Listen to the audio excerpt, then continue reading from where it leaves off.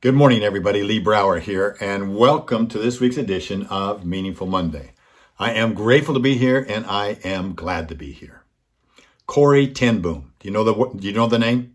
Corrie ten Boom. I'm sure many of you have heard her name before. She wrote a book called The Hiding Place. And it was called The Hiding Place because she was a Dutch woman, along with her family, who hid Jews in their house during World War II for quite some time. And eventually, though, their efforts were discovered.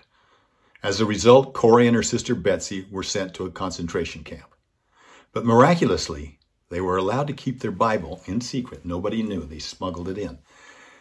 The barracks were overcrowded. There were no individual beds. The building was designed for 400, and they crammed 1,400 in there. Everything was soiled, rancid. And Corrie was discouraged and nauseated one day, and when she decided to lay down, she immediately sprang back up, started swatting herself because she was covered with fleas. She looked at her sister and said, "Betsy, how can we live in a place like this?" And her sister said, "Corrie," she pointed to the Bible, "He's given us the answer. He's given it to us before we even asked for it, as he always does."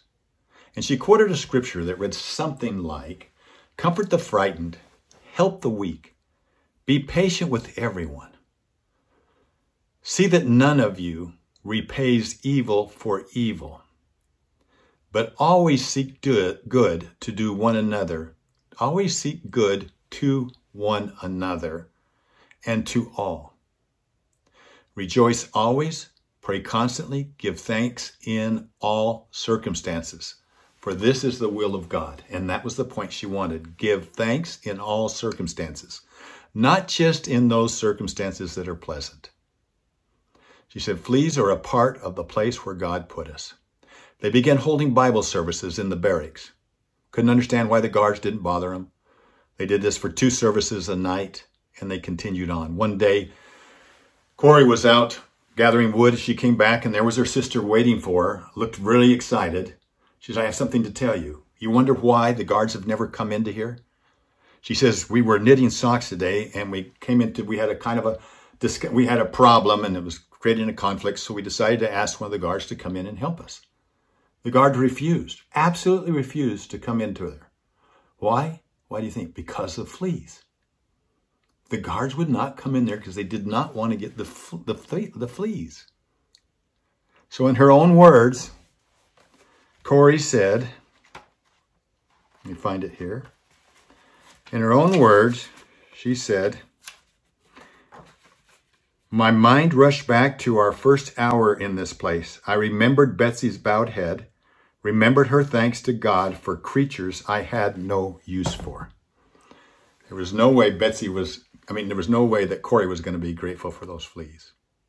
So does gratitude spare us from our sorrow, our sadness, our grief, and our pain? No. What does it do?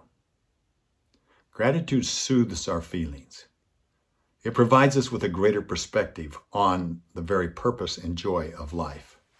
I mean, whether we are right in the middle of a pandemic, or we're experiencing devastating loss and grief, or we're experiencing the joyful moments of life, we must never forget to express gratitude.